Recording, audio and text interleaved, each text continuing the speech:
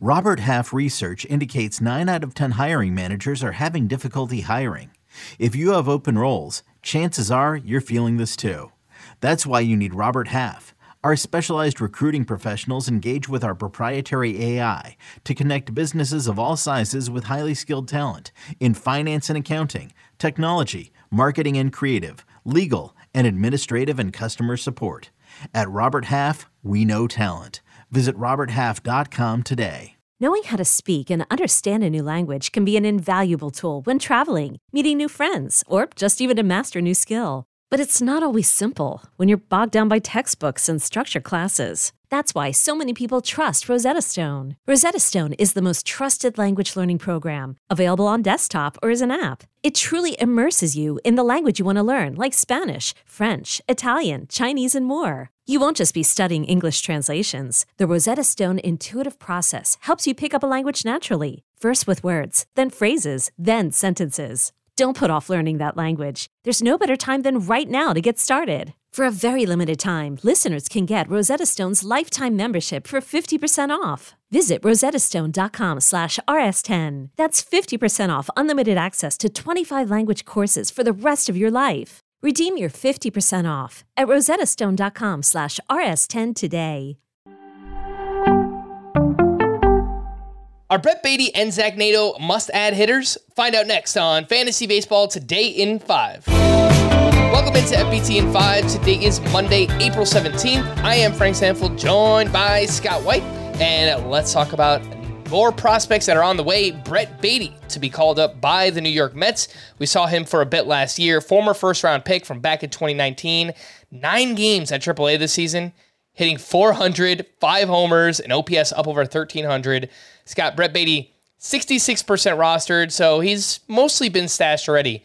But if he's available, is he a must-add? I think he's pretty close. It always comes down to who you'd be dropping him for, right? And I was getting some questions on Twitter. Oh, should I drop Christian Walker for him? Miguel Vargas for him? Jordan Walker for him? Well, no, but if you can add Brett Baty by some reasonable means, I think you should do it. I'd certainly drop like Brendan Donovan, who got a lot of action early in the season. I'd certainly drop him for Brett Baty. I'd drop like Spencer Steer for him or Elahiris Montero, somebody like that. Because I do think there's considerable upside here with Baty. He was killing it at AAA after a good spring where he probably should have made the team.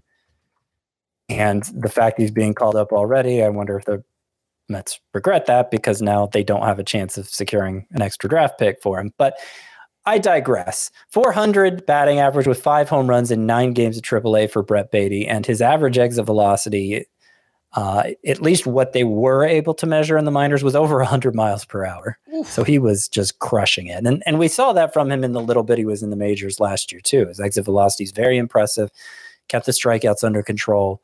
As a left-handed hitter, was even delivering premium exit velocities against lefties. And he's being called up not because of an injury or anything, just because the Mets say, okay, he's ready to go. Will they let him play every day, lefties, righties, or will Eduardo Escobar interfere still, particularly against lefties, something? And that's the big question. But if Baty performs, the more he performs, the more consistent the playing time will be, and there's a chance he's a top 10 third baseman for the rest of the way. And, maybe even better than that.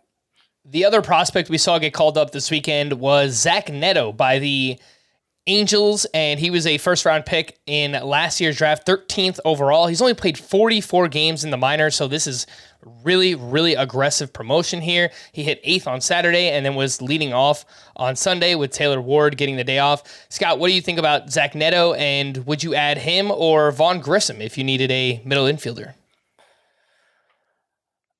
Well, I'll answer the second question first. I would rather have Vaughn Grissom than Neto. We've seen Vaughn Grissom have a lot of success against major league pitching already, and he'll be picking up shortstop eligibility in short order. But they're both, given how much the shortstop position, given the way it's been crushed by injuries so far, Grissom and Neto both are arriving at just the right time for fantasy.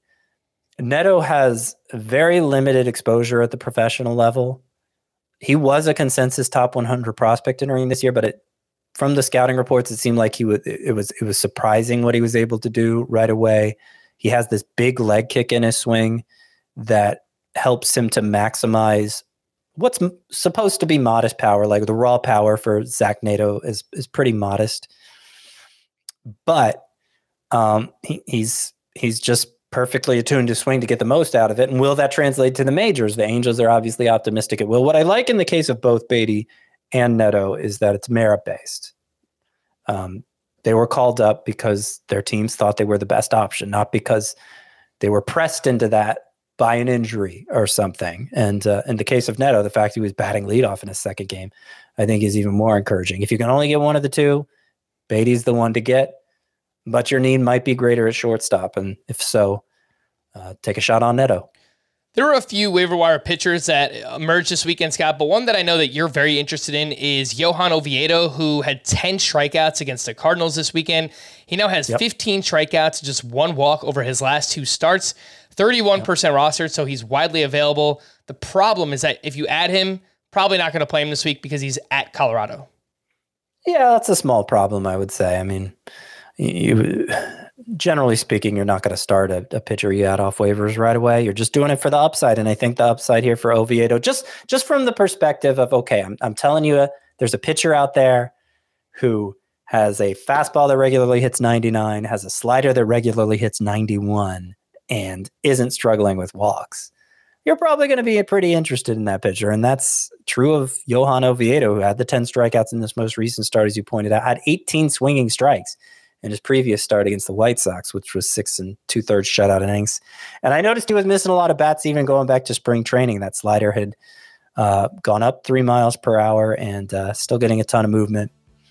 And I'm pretty excited about Oviedo, as excited as you could be about a Pirates pitcher anyway.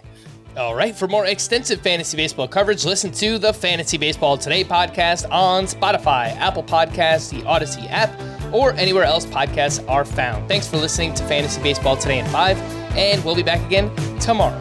Bye-bye.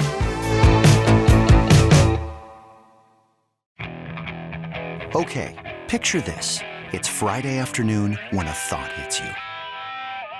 I can waste another weekend doing the same old whatever, or I can conquer it. I can hop into my all-new Hyundai Santa Fe and hit the road. Any road. The steeper, the better.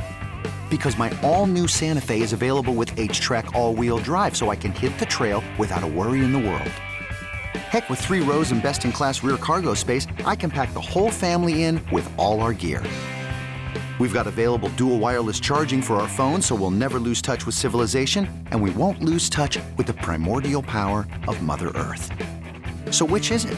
Waste the weekend or do something a little more epic? And conquer it in the all-new Hyundai Santa Fe. Visit HyundaiUSA.com or call 562-314-4603 for more details. Hyundai, there's joy in every journey.